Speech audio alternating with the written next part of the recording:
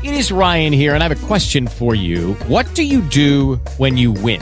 Like, are you a fist pumper, a woohooer, a hand clapper, a high fiver? I kind of like the high five, but if you want to hone in on those winning moves, check out Chumba Casino. At ChumbaCasino.com, choose from hundreds of social casino-style games for your chance to redeem serious cash prizes. There are new game releases weekly, plus free daily bonuses. So don't wait. Start having the most fun ever at ChumbaCasino.com. No purchase necessary. VGW Group. Void where prohibited by law. See terms and conditions. 18+. Welcome to another edition of the Sooner Nation podcast. Matt Hofeld along with Rich DeCray, a special edition for a couple of reasons. First of all, Rich, this is our first podcast with Overtime Media. So I don't know if we're big time or not yet, but it's something different, something new.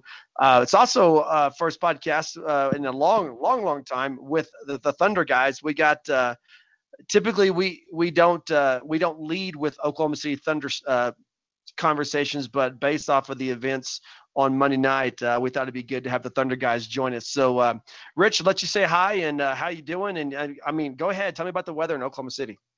No, I'm not going to talk about the weather at all. You know, I've told you this before, Matt, and I'm going to say it again. This was years ago now, but you guys gave me flack for talking about the weather. So I'm not going to talk about that at all. Instead, it's all about this dream of getting a 1986 Porsche 944, just in case you were interested. Yeah, I think they sell those at Walmart in the kiddie section. They're called Hot Wheels. Whatever. Zach and Craig with us from the Thunder guys. Zach, how you doing, bud? I'm doing great, man. Thanks for having us. All right, thanks for joining us. Craig, everything good with you? Yeah, going great, especially now that I'm not working. All right. Well, let's jump into this. The Thunder snap. I don't know. We'll talk about whether it snapped their funk streak, but they did win a Monday night in Utah. Russell Westbrook with the altercation with the fan, ugly on all accounts. The NBA has ruled, the Utah Jazz have ruled, the fan.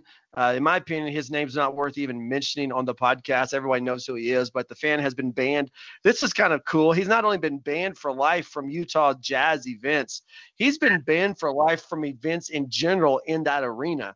Then Russell Westbrook fined $25,000. Zach, a couple of quick thoughts on the incident from your perspective. And then first question to you is, how lucky is Russell Westbrook that he did not get suspended? Honestly, I'm not really sure what I expected. I fully expected a fine at the bare minimum, and I was hoping for no suspension. I'd say he's a fair amount of lucky for not getting suspended. I do think that the punishment fits the crime, considering the context of what we can assume what was discovered based upon the investigation, the internal investigation by the Utah Jazz. Obviously, we don't know word for word what was said from the Utah Jazz fan. From his perspective, we only have the video of Russell Westbrook, and as soon as the video came out, obviously natural reactions from hopefully anybody and everybody are, well, that's not a good look, and especially whenever he brings the man's wife into it. But my next thought almost immediately, and this is the case when any video comes out with some type of sensitive content, whatever it is, my next thought is, well, what's the context here? Because obviously we only get a little bit of the story from that. So we don't really know what happened, what was said beforehand, building up to this.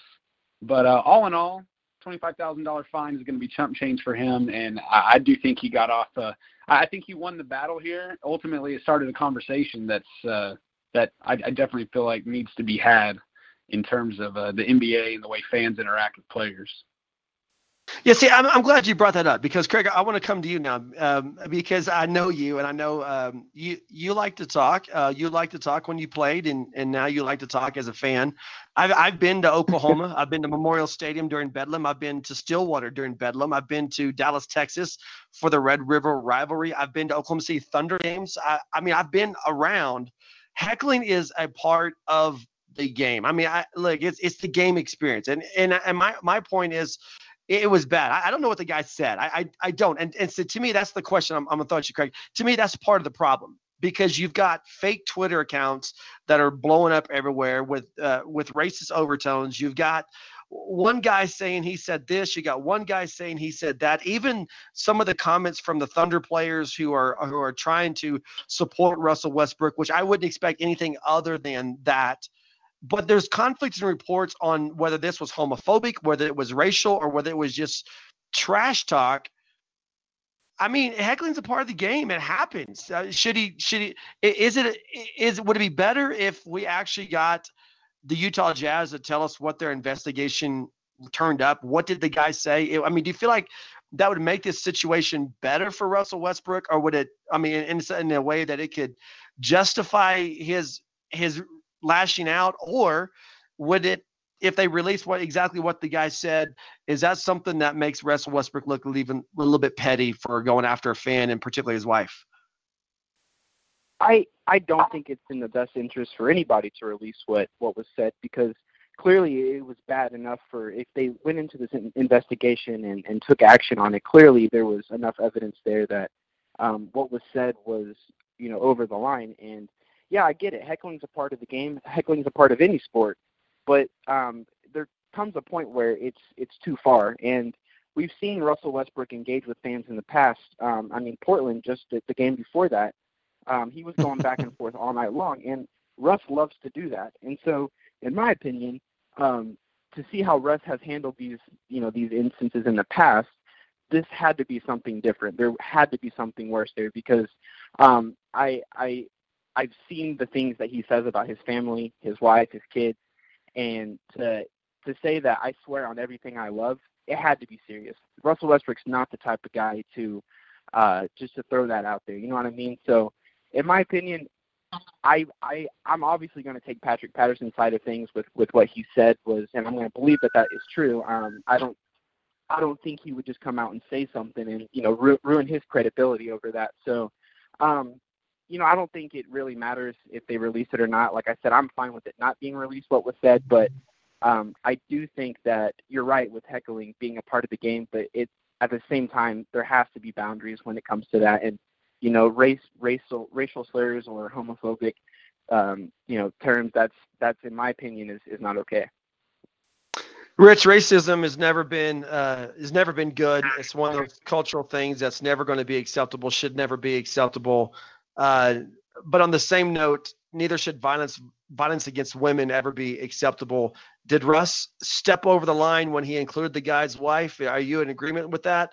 And also, is this just not, because look, I'm not the Thunder fan, and Rich, I don't think you're a Thunder fan either. So we can maybe see it from just a little bit different perspective. Is this just not a situation where you hear it, you're getting paid millions of dollars to be on the court, get over it and play basketball?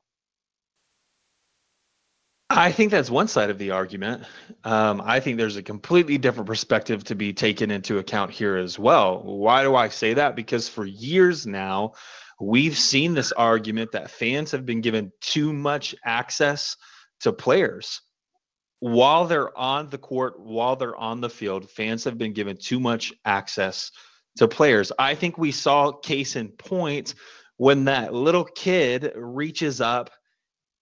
You could say he punched him. You could say he poked him. Whatever you want to label that as, a kid physically reaches up and interacts in some kind of way with Russell Westbrook during a game. I'm on the side of thinking fans currently have way more access, and a lot of that I get is just completely pushed to an extreme because of the internet. But I do think fans have too much access to players at this point in time. And Patrick Patterson made an argument as well, saying that, look, we as players are held to a specific standard, and we're the ones who always face the repercussions and the consequences. When the fans, literally, there's no repercussions, there's no consequences. This is a little bit different. We didn't know, or he didn't know specifically when he began to voice his opinion, what the aftermath or what the fallout was going to be between this specific person and the Utah Jazz as an organization, or more so as the arena in this fan.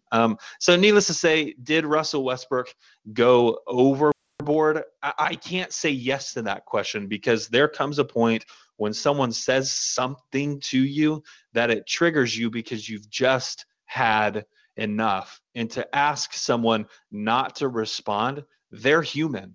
they're going to respond. And to ask them not to, I think that's a lofty expectation from anyone. Yeah, Zach. Okay, I get that. So, Zach, here's what I want to bring back to you now, because Russell Westbrook, I think anybody who is a fan of the team or not a fan of the team would acknowledge that we're talking about a volatile guy here. I mean, he can go off. He goes off on players. He goes off on fans. He goes off on coaches. I mean, it's just his MO. That's part of the attraction to Russell Westbrook. But we talked about Utah last season in the playoffs, and his thoughts towards the fans in Utah. I mean, that we're remiss if we don't feel like that played into this. I mean, Craig's talking about what something different set him off. My opinion is we don't know what the guy said, but part of what's different that set him off, that separated from incidents like in Portland and so forth, is that it's Utah. I mean, there's no love lost between Russell Westbrook and the Utah Jazz fans, nor the fans and Russell Westbrook. So when you talk about the reflection on the players, does it, as a fan of the team and a guy who covers the team, Zach, does this make Russell Westbrook look even more volatile than people suspected? Because he has, for all the greatness that he is, he also has that propensity every now and then to mentally not be able to contain himself, whether it's fouling out of game 5 or whether it's shooting 33-point shots when he just trying to show up somebody else. Does this make him look more volatile, or is it just, hey, it happened and let's move on from here? I think it's kind of a mixed bag here. First off, let me just say we're talking about completely different levels of volatility. Obviously, whenever he overreacts to a call or he, hard foul, even the flagrant foul against Yusuf Nurkic the other day, there was a build up to that. That I think all of that stuff is a separate category, or at least a different end of the spectrum in terms of volatility compared to something like this. So, for example, you mentioned the stuff that happened back in April whenever the Thunder lost to the Jazz in the playoffs. And here's where I see, I guess you could say, a build-up to this moment, but also why this moment was so different. At that moment, the Thunder had lost the game, getting knocked out of the playoffs. Emotions are going to be high no matter what. It's one of those situations where, he's mad. Anybody says anything to him, he's likely to go off. That's just kind of his temperament, and that's who he is, and I get that. I agree completely. He could definitely control his emotions better at times. So he gets mad at the fan back in April for shoving the phone in his face and all that kind of stuff. A bit of an overreaction. He goes on to say that fans were saying stuff about his family, which to me, that's major crossing of the line. Anytime, I mean, as a father, as a husband, say what you want about me, that's fine. You bring my wife into it, you bring my kids into it, we're talking another level of stuff. And the same goes for Russell Westbrook with the things that he said to the man's wife. But so you had the things happen back in April, and to me, the situation last night was completely different. The Thunder were ahead. They had been in control of the game for the whole time. Westbrook was playing really well. He played an outstanding game, hit some ridiculous shots. And so his emotions aren't running high just for no reason. To me, I agree. He comes in with some of those past feelings of playing in Utah. But I think if things had not happened before, if things had not consistently happened, and I mean, you saw all kinds of other players, current and former players, speaking up about Salt Lake City playing there against the Utah Jazz, that their fans, this is kind of a thing that's become expected.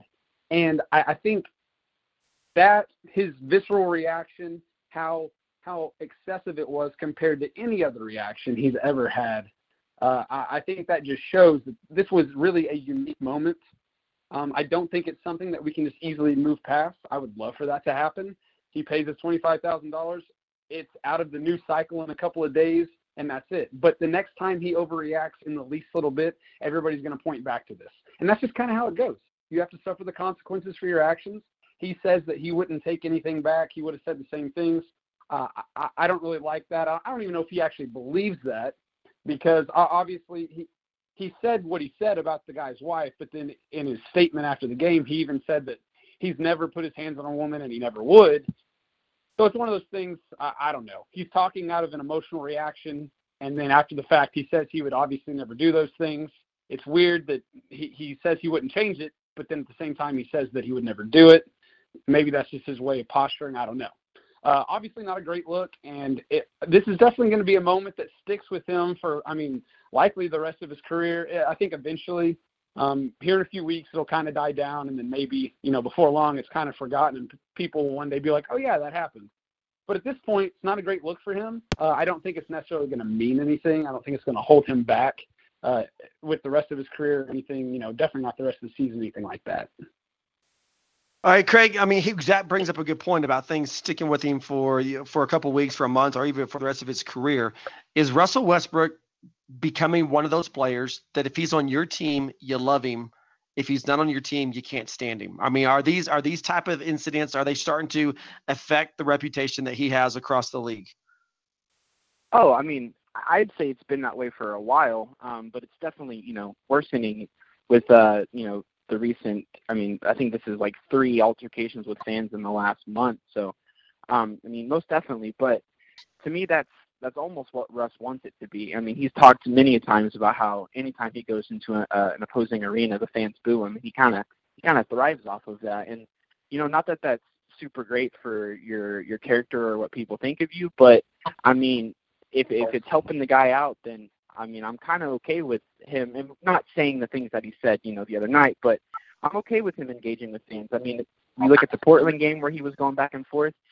He closed that one out strong, had a great performance. And you look at the Utah game, same thing. He was clutch down the stretch. And so to me, if obviously he's a pest to anybody in the league that's playing against him. He even has friends in the league that you wouldn't even believe that they hang out outside of basketball with the way that he treats them on the court. But to me, Russ is a guy who knows how to turn it on and turn it off in certain situations. And, further talking about, why he acted the way he did in that situation, it's not fair for a guy to turn on game mode when he steps onto the court, but then have to turn it off when he goes to the bench if the fans are heckling him. Russ stays in that mode until the game's over. And so I know I went a little bit over what your question was, but yes, absolutely. He's very much reaching that Draymond Green kind of level where if he's on your team, you absolutely love him. If not, you can't stand to play against him. All right, so Zach, let me throw it back at you. You mentioned the number of players across the league who are stepping in to support Russ, and really it is centered around Utah fans, but it's also fans from around the league. Is there a danger here in biting the hand that feeds you by turning the players into the against the fans? Is there a danger with this, or is that just a little bit of being overblown out of proportion? I don't think that's really a concern, because here's the thing. It's not so much a players against fans thing as it is a players against certain types of fans thing. Right. Because to me, any NBA player that has any type of, I don't know, decent, I'm trying to think of the word here, decent reputation, no matter what you think about Russell Westbrook, he has a solid reputation with fans. And here's the thing that goes to prove it. Even after that incident, as he's leaving the court, he does what he's been doing all season. He takes his shoes off, and he's wearing these special edition Westbrook Jordans every single night. It's a new one every single night. So he takes them off, and then he gives them to a kid in the crowd. That's like a one-of-a-kind pair of shoes. And the fact that he's going out of his way, is it hard for him to do that? Of course not. But it's the fact that even in the middle of some emotional turmoil that he's experienced, he still thinks that, he can do something like that. I think he still has plenty good relationship with fans. I don't think this is really going to damage any type of player-fan relationships, because hopefully we can all agree, and your average NBA fan can agree, that something has to change, because that guy and potentially his wife, the interaction that happened there, that really ruined what I would have considered a really good game. It took the focus off of the performance of the individuals, and it made, we can look to our website and how popular the post has been about the altercation. Right. That's been the run of the mill. You look at the news cycle today, I couldn't turn on the radio without hearing about it. I was glued to Twitter all day because I'm looking for more and more information on it. Fans, people in general, thrive on drama. And so when this kind of stuff happens, yeah, it's exciting and everybody talks about it. It's not a good look, though. And what it all comes down to is safety. Not just not just player safety, but you're also talking about fan safety. God forbid we ever have another Malice at the Palace type situation.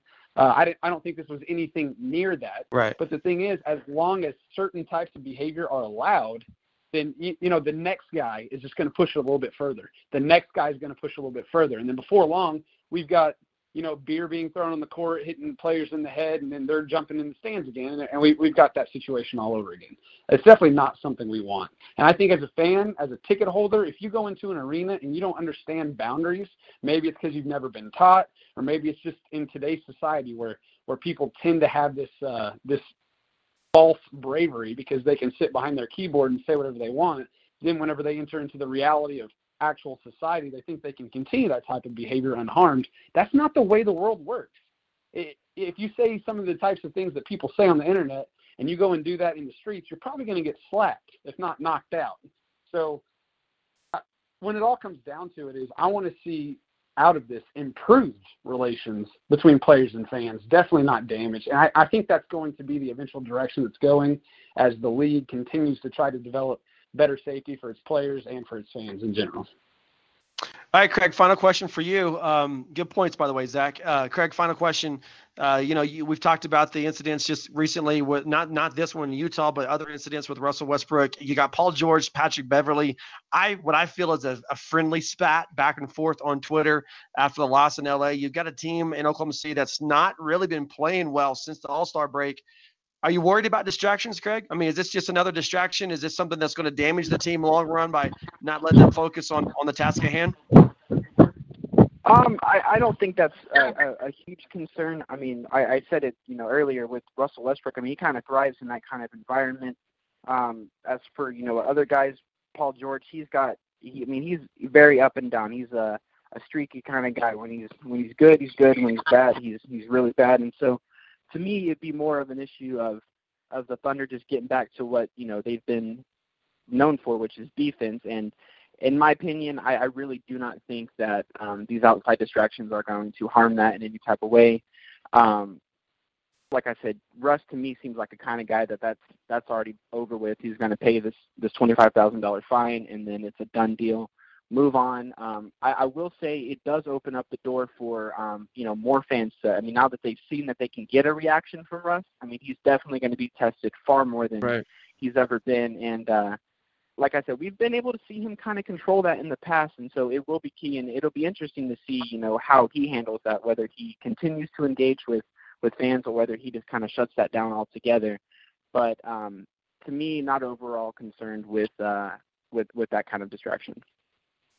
Zach and Craig, known as the Thunder Guys, you can find them on Twitter. They've also have their own podcast that airs weekly. Zach, tell us real fast, how can people find you guys?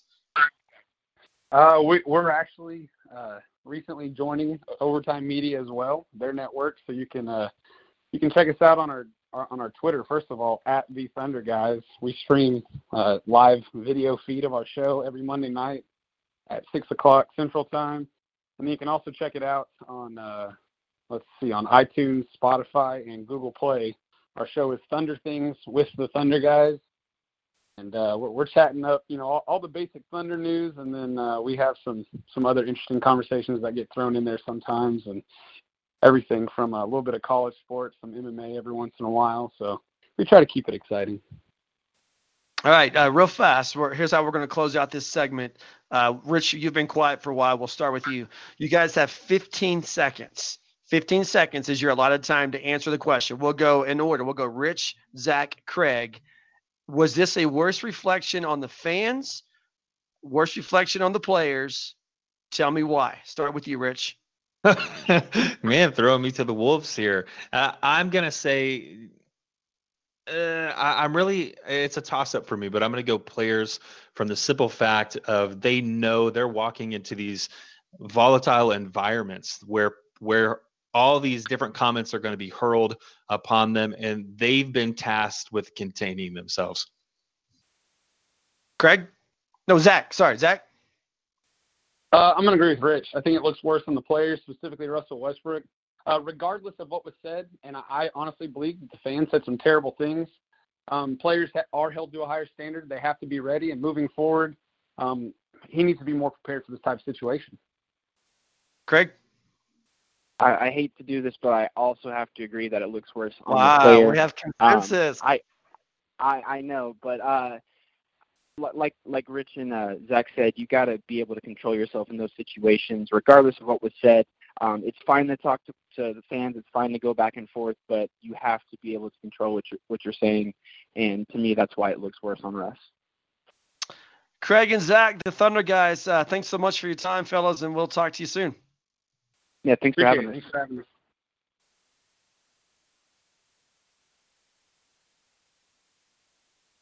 All right, turning towards Oklahoma football. It's spring ball's in session, but Rich, the biggest news to come out for the Sooners since spring football started is the announcement that RJ Proctor will be transferring from Virginia to Oklahoma. Suddenly, Oklahoma's line grows from having just one returning starter, one player with deep experience, to having two. Thoughts on RJ Proctor coming up, as well as Oklahoma's pro day. Who has the most approved for the Sooners on the pro day? We also need to talk a little bit about softball and baseball. This is the Sooner Nation podcast, the online podcast of Heartland Sports. One, addressing the offensive line, we know that Oklahoma is losing all but one starter from a year ago. This is an offensive line that took home the award as the best or most dominant offensive line, and there were some good ones that they were competing with. Now, we knew that depth, that experience more so, was going to be a concern moving forwards, as Oklahoma, under the direction of Bill Bedenbaugh, doesn't seem to have a problem in replacing guys. What they have a problem with is that experience level. How cohesive of a unit can it be? Who's really going to take ownership and be the leader of that unit and set the tone? I do think Creed Humphrey could carry that, but you bring in a guy like RJ Proctor, and obviously this offensive line takes a step forward because of the experience that he possesses on the Division I level already. He's a guy, body strength wise, he's there. He knows what to expect, the different stunts, the different moves that defenses are going to run at him in his general direction, and how to counter those, or how to effectively recover if he doesn't see it coming in initially. Again, with RJ Proctor coming in, you look at this, what we're expecting offensively in these running backs, and I think it only helps this offense really solidify their identity early on as they break in a guy like Jalen Hurts, as they break in a couple of these young receivers. They're going to be able to ride that running game, and they're going to be able to continuously rely on it when some of these other things break down. As far as the pro day is concerned, Matt, it's hard to think that this is a fathomable answer, but in reality, for me, Kyler Murray has the most to prove. All right, we're going to come back to that because we're going to disagree, but I want to go back to Proctor for just a second. 36 game appearances at Virginia, 12 starts. In the belt bow against South Carolina, he graded out as the top offensive player in pass pro, 85.7, and the third best in run blocking, and he played every offensive snap of the game. So I agree with what you're saying. There's no doubt in my mind Creed Humphrey is going to be the man on this offensive line. He's only going to be a redshirt sophomore. There's already talk that this could be it for him, that he could come out and be a first-round draft pick in 2020. So I think he's going to be the vocal leader. But I think a guy with the leadership, as far as just being on a college campus for 4 years, playing in a different system, and coming in, those same type of qualities you look for in a guy like Jalen Hurts. I think the guys on the offensive line, not the entire team, but the guys on the offensive line are going to be able to look to RJ Proctor for those type of things. Certainly doesn't hurt the situation at all that he has the ability to play just about every position along the line. So when Bill Bedenbaugh is looking at putting his best 5 guys out there in that starting lineup, RJ Proctor is going to fit in there wherever he's the strongest. I mean, you don't have to worry about whether he's left side or right side. You don't have to worry about whether he's tackle, which is what he played at Virginia, or whether he's the guard, because he has the ability to do just about any position it gives Bill Bedenbaugh the freedom to continue to look at guys that are on campus that are getting solid looks through the spring. Because without Creed Humphrey playing in the spring, I mean, everyone's getting a look, but Bill Bedenbaugh doesn't have to try to figure out exactly where he's going to put RJ Proctor, because he has, I guess he has some freedom there to slide Proctor where he needs him based on how the other guys perform in the spring. And I think it makes Bedenbaugh's job a little bit easier when it comes time for putting together his best five for the Houston Cougars on August. Why did I say October? On August 31st. Listen to Sooner Nation, the online podcast of Heartland Sports. So, Rich, I want to go back to the pro day. Hey, can I throw out some breaking news for you really quickly before we get into this pro day? Yeah, we like breaking news. But I just happened to see this because I typed something in a Google search bar, and a red bar all of a sudden comes down from the top of the screen, which catches your attention. Were you aware that Odell Beckham Jr. is now going to the Cleveland Browns? That's been a hot rumor all day long. It started with AFC North. It's just an AFC North team. They didn't say who it was, but an AFC North team it has made a play for Beckham, and then the Giants were in talks, and then it came out about, I don't know, maybe an hour and a half before we started recording that team was the Cleveland Browns. Now, I didn't know that. Yeah, no. As of 14 minutes ago, though, it's a done deal. Man, Baker's probably smiling wherever he is, because I know, right? He already had a decent cast. Jarvis Landry was, in my opinion, has always been an underrated receiver. But to add Odell Beckham Jr. to that receiving core, Cleveland's going to make some noise. And when you look at Pittsburgh, obviously Le'Veon Bell wasn't on the team last year, clearly not going to be on the team this year. And then to lose to lose Antonio Brown from that group as well. Pittsburgh, Baltimore, Pittsburgh's been the big dog. Baltimore is on the rise, but man, Cleveland made noise last year. They may make a push for the division this year, just depending on what they can do defensively and continue to build the offensive line for Baker Mayfield. Cool. That's back great to news our for combine. Baker. Yeah. Pro day talks. The pro day. Here's the thing. Here's what who has the most to prove. I agree. I understand what you're saying about Kyler Murray, because even after he weighed in and was measured in Indianapolis at the combine, there were still doubters. I think he made the right choice to not throw. To not run, do all that on your home turf. I mean, this would be the largest pro day that they've ever had at the University of Oklahoma, which is incredible when you think about Baker Mayfield and some of the other guys that have come out of Oklahoma and all the people that want to come. But there was just this mystique to Kyler Murray. And to do all that on your home field, yeah, I mean, even though it's inside the Everest Center, still that's home field for you. So I think Kyler Murray definitely made the right decision. But I look at the NFL draft, and I look at it in three different categories. I look at it as those guys who know for sure they're going to get drafted, and Oklahoma has a good number of them. And then you look at those guys who are going to get drafted. Like, I don't know, are they a top four? Typically, if you're in the top 4 rounds, you get guaranteed money, right? So then you start thinking, okay, these guys are going to get drafted. Are these guys going to be top 4 rounds? That's where people like Bobby Evans and so forth come into play. But then you've got that whole other group of guys that the question mark is, are they going to get drafted at all? And see, I think that's where those guys have more to prove than a guy like Kyler Murray or Cody Ford or Juice Samia, because we know they're going to get drafted. Kyler Murray's probably going to be the number 1 draft pick, not because of what he does Wednesday morning in Norman. He's going to be the number 1 draft pick because Cliff Kingsbury wants him. And Kyler Murray has to have the right fit in the NFL. You can't take a guy who's going to be your prototypical 6'5", strong arm, pocket passing quarterback and try to put Kyler Murray into that system. You need a guy who has a good marriage with Kyler Murray, and that's going to be Cliff Kingsbury. He coached him at Texas A&M. He played against him as the head coach at Texas Tech. These guys are 2 peas in a pod. That's why he'll be the number one pick, not because of what he's going to do tomorrow. He's just going to solidify that position. But what about a guy like Rodney Anderson, who's coming off like a major, another 3 season-ending injuries. Another season-ending injury.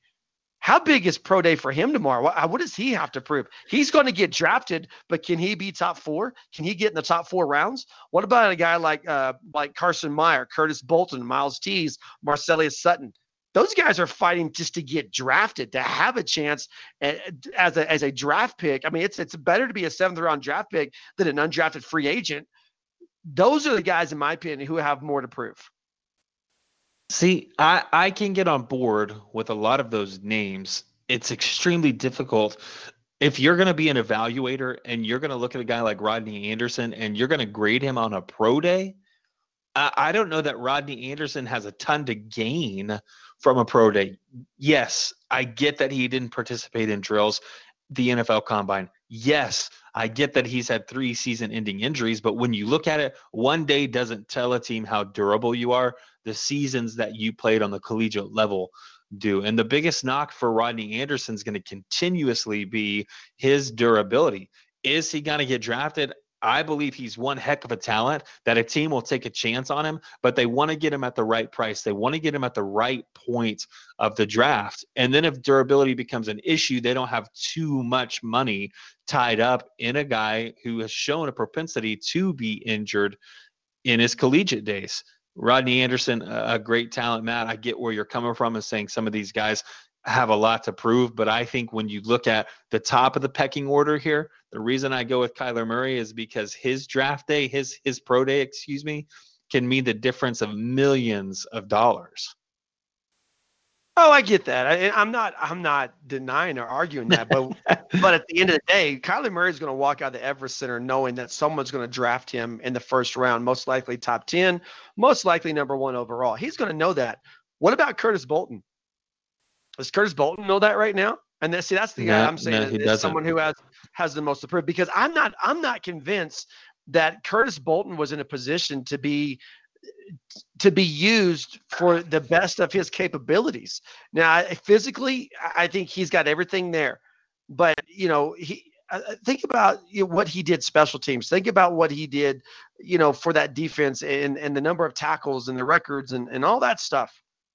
But his career really is defined by one season. You're talking about Rodney Anderson. Exactly. I get it, but Curtis Bolton's going to have the opportunity to show he knows some X's and O's. He's going to have the opportunity where maybe scouts haven't had a chance to look at his film, what's out there, and maybe if a scout can move him over or move him out, move him somewhere else. I think a guy like that has a lot more to prove tomorrow than a guy like Kyler Murray. So that's why I'm going to go with Curtis Bolton. I think Carson Meyer is the same way. I mean, Carson Meyer has that ability to be a long-standing, kind of like Aaron Ripkowski, at Green Bay. He has the ability to be an under-the-radar type of player who has a long NFL career as a blocker and a guy who you can't let him go out of the backfield, or he's up the seam with the ball in his hands, for a 30, 40-yard reception. Guys like that, I mean, I really feel like there's a potential for those guys to have lengthy NFL careers, kind of flying under the radar. I feel like there's a lot more on the line for them tomorrow, and that's just why I'm picking them over a guy like Kyler Murray. That's just difference of opinion.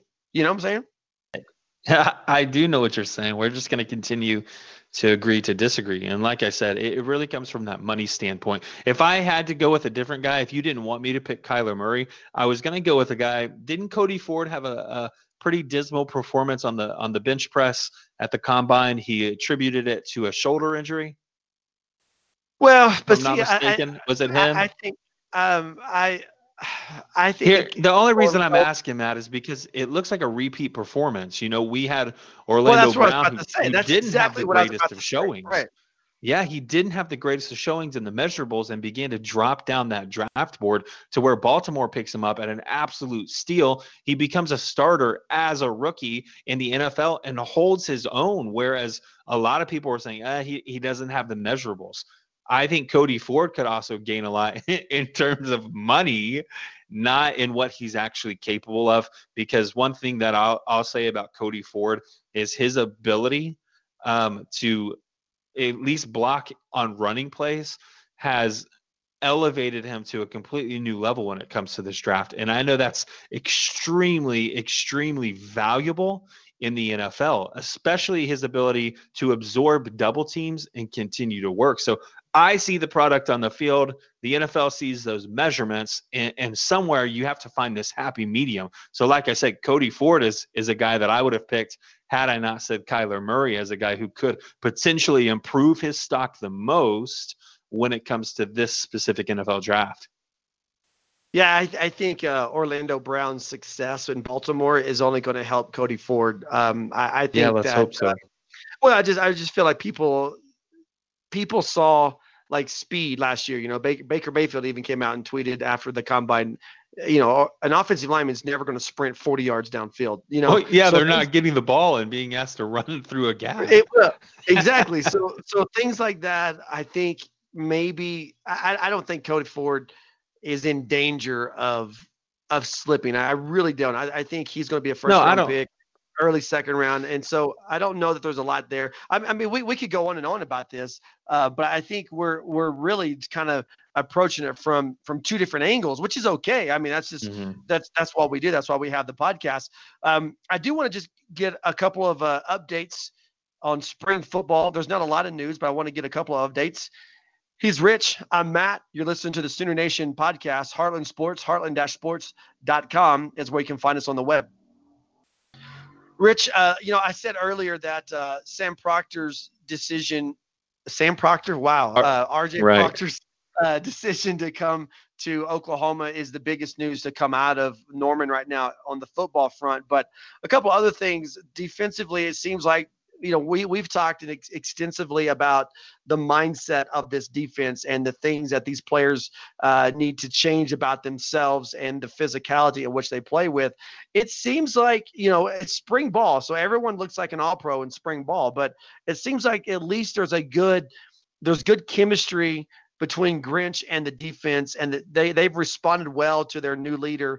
And, you know, you see them in snippets of highlights when they get a turnover. They're absolutely celebrating the turnovers, and there's no doubt that I believe that Grinch has done a good job at instilling that mentality within them that we want the ball. We need to get it back.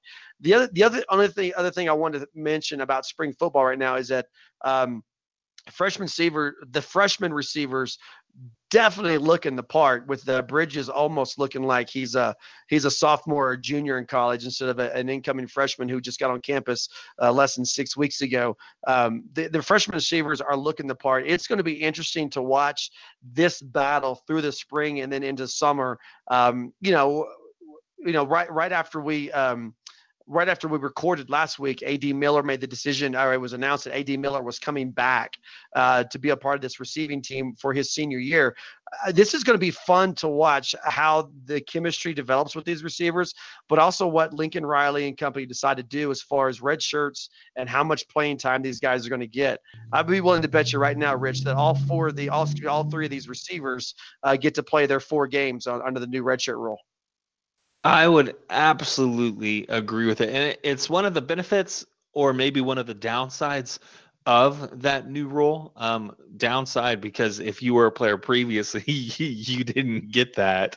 But you look at the talent that's coming in with this current 2019 class, specifically at that wide receiver position, and you have to ask yourself, I think you would have to be extremely creative, Matt, to come up with a reason that none of them stepped onto the field this year.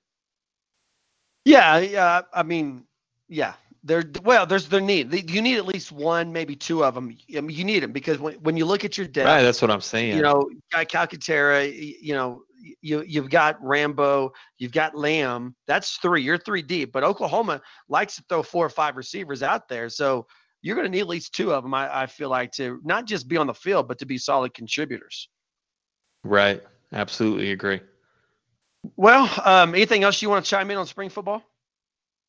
No, you know, the only thing I'll add to it is obviously Oklahoma released the schedule kind of the rundown of how the spring game is going to work. I know a lot of people are going to clamor towards, or at least at the opportunity to witness this Oklahoma football team. But Matt, you and I talked about it last week. Don't expect a ton of fireworks. Expect to see the freshmen. If that's what you're going for, by all means, let us know how that goes. I don't know if you're going this year, Matt. I don't know if I'm going. Haven't really made plans at this point.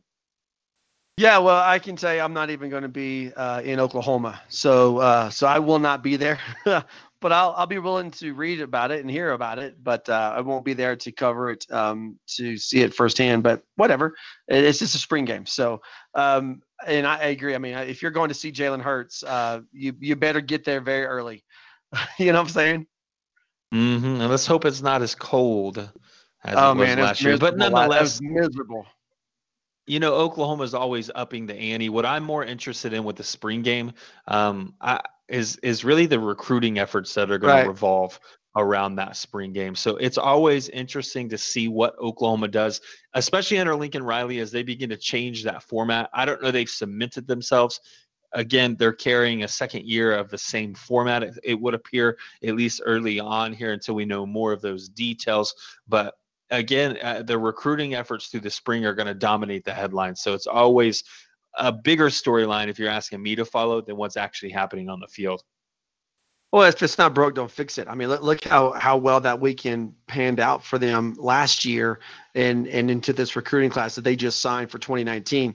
And I would expect it to be the same. There's been a lot of talk on Twitter and on social media about the concert and all that stuff. And the concert's just to get the fans there. The kids that are coming in for recruiting could care less about the concert. They're not there for the concert. They're there to see the facilities. They're there to talk to coaches. They're there to see academic advisors. But here's where the concert comes to play. They're there to see fans. And if Oklahoma gets 40, 50,000 people in that stadium for the spring game, that's going to make a massive impression on these recruits. And that's why Oklahoma does stuff like that in the spring game. I could care less. I'm that guy. I was actually disappointed I got there in time to see the concert last year. Come on, Matt. No, seriously, man. I wanted to see football, and you're right. It was miserable. I was so cold. It was not fun for me. We got to wrap it up here for the Sooner Nation podcast. A couple of quick things. Big 12 basketball tournament getting ready to get underway. Oklahoma, West Virginia, nightcap Wednesday night. TCU, Oklahoma State first. Oklahoma, we've talked about 20 wins all season long, Rich. We said that's the marker.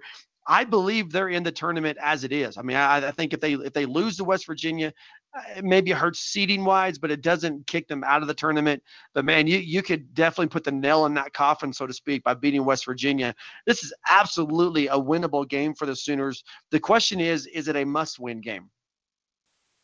I don't think that it is, to be honest with you. And the reason being is I know I went back and forth, so it may be confusing you here, Matt, but I said it earlier on that if Oklahoma could win one of the two final games of the regular season, that it would punch their ticket. Otherwise, they would need a win in the Big 12 tournament, and I'm not talking about just over West Virginia. They would have to be looking at an upset, essentially, in that second round of the tournament. However, Oklahoma did get one of those wins. I do believe they punched their ticket. I don't think this is a must-win game. Is it a winnable game? Yes. Yeah, I see. I just feel like, okay, I'm gonna say this in two different angles. Okay, I don't believe, like you, I don't believe it's a must-win game for them to get into the NCAA tournament. But what I believe, I don't think it changes their seeding. No, I do. I think if you lose to the worst team in the Big 12, it changes your seeding. I think they're a 10 one way or the other. Nah, see, I can't get on board with that. We'll find out. They're in at a 10 or they're not in at a 10. There's only two options. Nah, I see. Again, I think we're going to agree to disagree on this. I think it's a must-win game from the standpoint of when you look at Lon Kruger's track record in Kansas City, it's not been pretty at the Big 12 tournament. And then also this team is in a postseason funk. When you look at the NCAA tournament last year, you look at the Big 12 tournament performances. This game, because Texas Tech's waiting on the other side of it. No one's expecting them to beat Texas Tech, but beating West Virginia will allow you to go into postseason with some momentum. And I feel like that's huge for this team because you can still get a decent draw at a 10 seed that puts you in a position to pull off an upset in the first round. And then from there, you just kind of let momentum build. But I think it's a big game. I think it's a win that Oklahoma, if they get to 20, suddenly it goes from a disappointing season to a good season, considering that they lost Trae Young last year, right? Yeah, absolutely. I don't know that it was ever a disappointing season, as I fully Oh no, believe. it was definitely Matt, a disappointing season. I thought this was a rebuilding year. This was a but when you look rebuilding year for me. I get that, but see, when you look at the way the season started, and you get the big wins, up Northwestern and all that stuff, you look at the way it started. And then you look at how they just kind of nosedive for a little bit in conference play.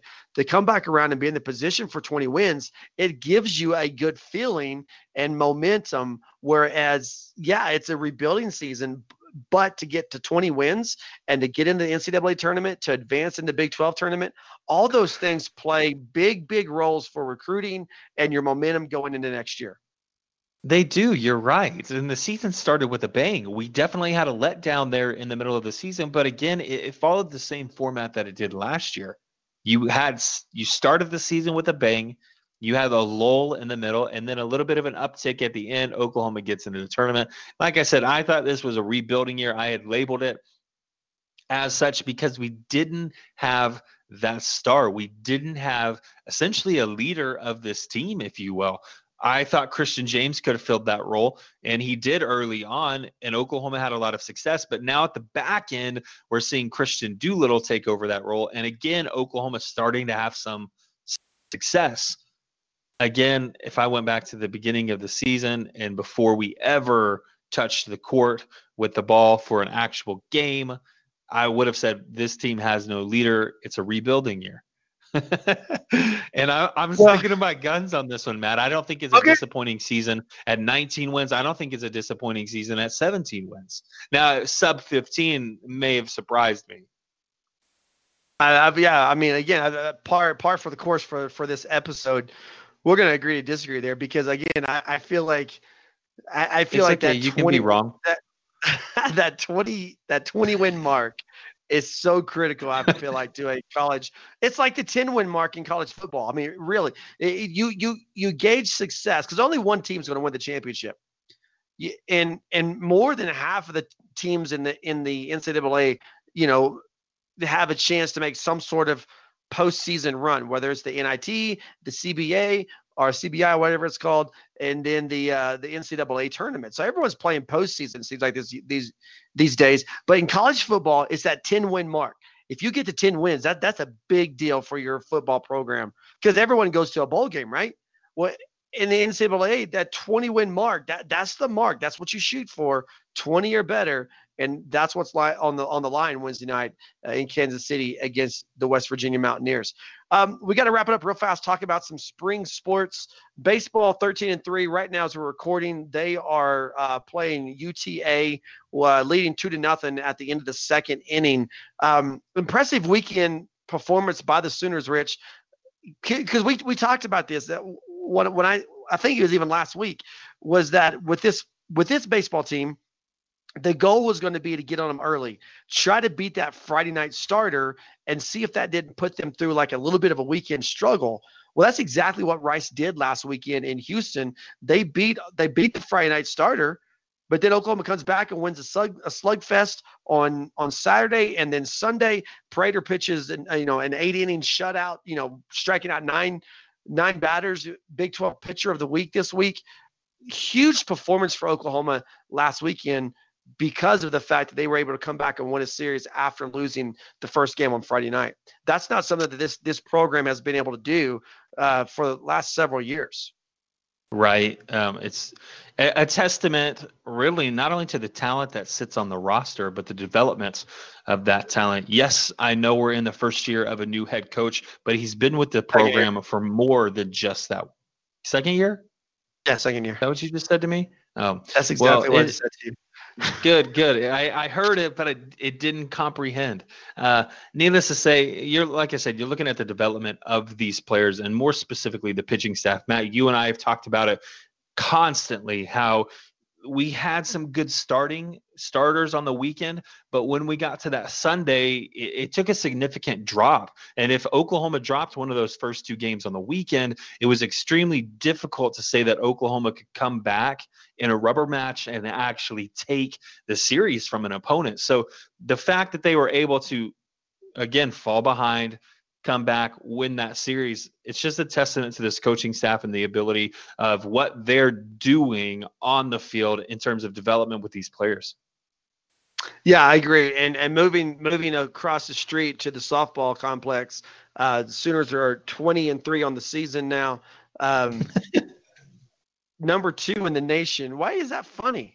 They're not 20-3. They're 20-2. They're 20-2. I know. That's why I'm laughing because you said across the street. I'm like, man, if that's across the street, I mean, it's okay. It's across like the field. it's like around the corner and it's not that a couple far. of stones throws away. You can walk it in 5 minutes. No, sir. Yeah. Oh yeah. We're gonna test it in Norman. Okay, we're gonna test it. I'm gonna drop you off. I'm gonna wait for you. Okay, I feel a bet coming on. You drop me off at the entrance. At the baseball park. Yeah, and I will walk to the entrance. No running, Matt. No running. I will walk to the entrance of the softball complex in 5 minutes. Okay.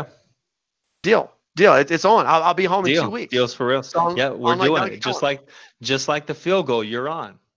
All right. And when you embarrass yourself. No, wait a minute. See, you don't want to go down there because somewhere I still have video of that field goal incident. Okay. Oklahoma currently riding a 10-game winning streak. They're heading to LA for the last big tournament before conference play starts. One of the things that we've talked about was with the conference slate getting ready to start up, Oklahoma only has one full series in Norman in Big 12 play. Now they'll get one of the Bedlam games in Norman, but this is a big weekend for Oklahoma because of the 10-game winning streak. They come home to play North Texas, and then they're off to Lubbock for Texas Tech to start conference play. Oklahoma, they're going to play like 5 games out in California this weekend. Then that 6th game against North Texas, they had the chance to go in to conference play riding the 16-game winning streak. The flip side of that, you and I talked off the air just through text messaging about Oklahoma being number 2 in the country, and you said you're a little bit surprised by that with their 2 losses already. But I mean, think about what Patty Gasso's doing, and go back to our earlier conversations about this team and the pitching staff. And if you remember, I said Patty Gasso's trying to figure out exactly how she's going to use these pitchers, and that this is probably the deepest pitching staff rotation that she's had in maybe ever at Oklahoma. But now you officially have 3 Oklahoma pitchers who have been named the Big 12 Pitcher of the Week. She's got 3 ladies that can go in that circle against anybody and be successful, and she's proven that. I think you're going to kind of start seeing this weekend in Los Angeles about how we're going to – I think the experiments are coming to an end. I think you're about to see exactly how she's going to set this rotation for like going into Lubbock and starting conference play with a 3-game weekend series. Yeah, if I had to place money on a table today, I would say that you're obviously looking at G. Juarez as a starter. I think you use a rotation of the 2, Mariah Lopez starter as well, and then Shannon Sale will come in as a closer for this team. I think she has the fastest arm of the 3 pitchers. I can't verify that for you because I haven't actually sat and watched when I've been to the games. Matt, I've seen all 3 pitchers at this point in time live and in person, but I haven't actually watched any kind of tracking on the speed of these throwers. Needless to say, that's just my guess at it when I'm looking at Oklahoma and Patty Gasso and her tactics. I do have to agree with you. The experimentation is coming to an end. Why Texas Tech, I don't know if you knew this, they're the number 13 team in the country. The Big 12 is well represented within the top 25 this year. Oklahoma State, Texas, and Oklahoma, as well as Texas Tech, the 4 teams from the Big 12. And we could even see Baylor climb into that top 25 this year. So the Big 12 is going to be absolutely loaded. It's going to be a fun conference portion to the schedule. It's just unfortunate we don't get to see but one series. Yeah, you're right. And I called it, and it's not like it was a stepping out of ledge or anything, but Oklahoma softball sold out for the rest of the season. So if you don't have a ticket, you're not getting there. You need to start looking at regionals and stuff like that, how you can get a ticket if you want to see this team. He's Rich. I'm Matt. This has been the Sooner Nation podcast. Thank you so much for joining us. You can find us online, heartland-sports.com. That's heartland-sports.com. Also, you can pick us up on Twitter at Sports Heartland, at Sports Heartland on Twitter. Thanks again for listening. Have a great week, everybody. Boomer Sooner. Step into the world of power, loyalty, and luck. I'm going to make him an offer he can't refuse. With family, cannolis, and spins mean everything. Now, you want to get mixed up in the family business. Introducing The Godfather at ChumbaCasino.com. Test your luck in the shadowy world of The Godfather slot. Someday, I will call upon you to do a service for me. Play The Godfather now at ChumbaCasino.com. Welcome to the family. VGW Group. No purchase necessary. Void where prohibited by law. See terms and conditions. 18+.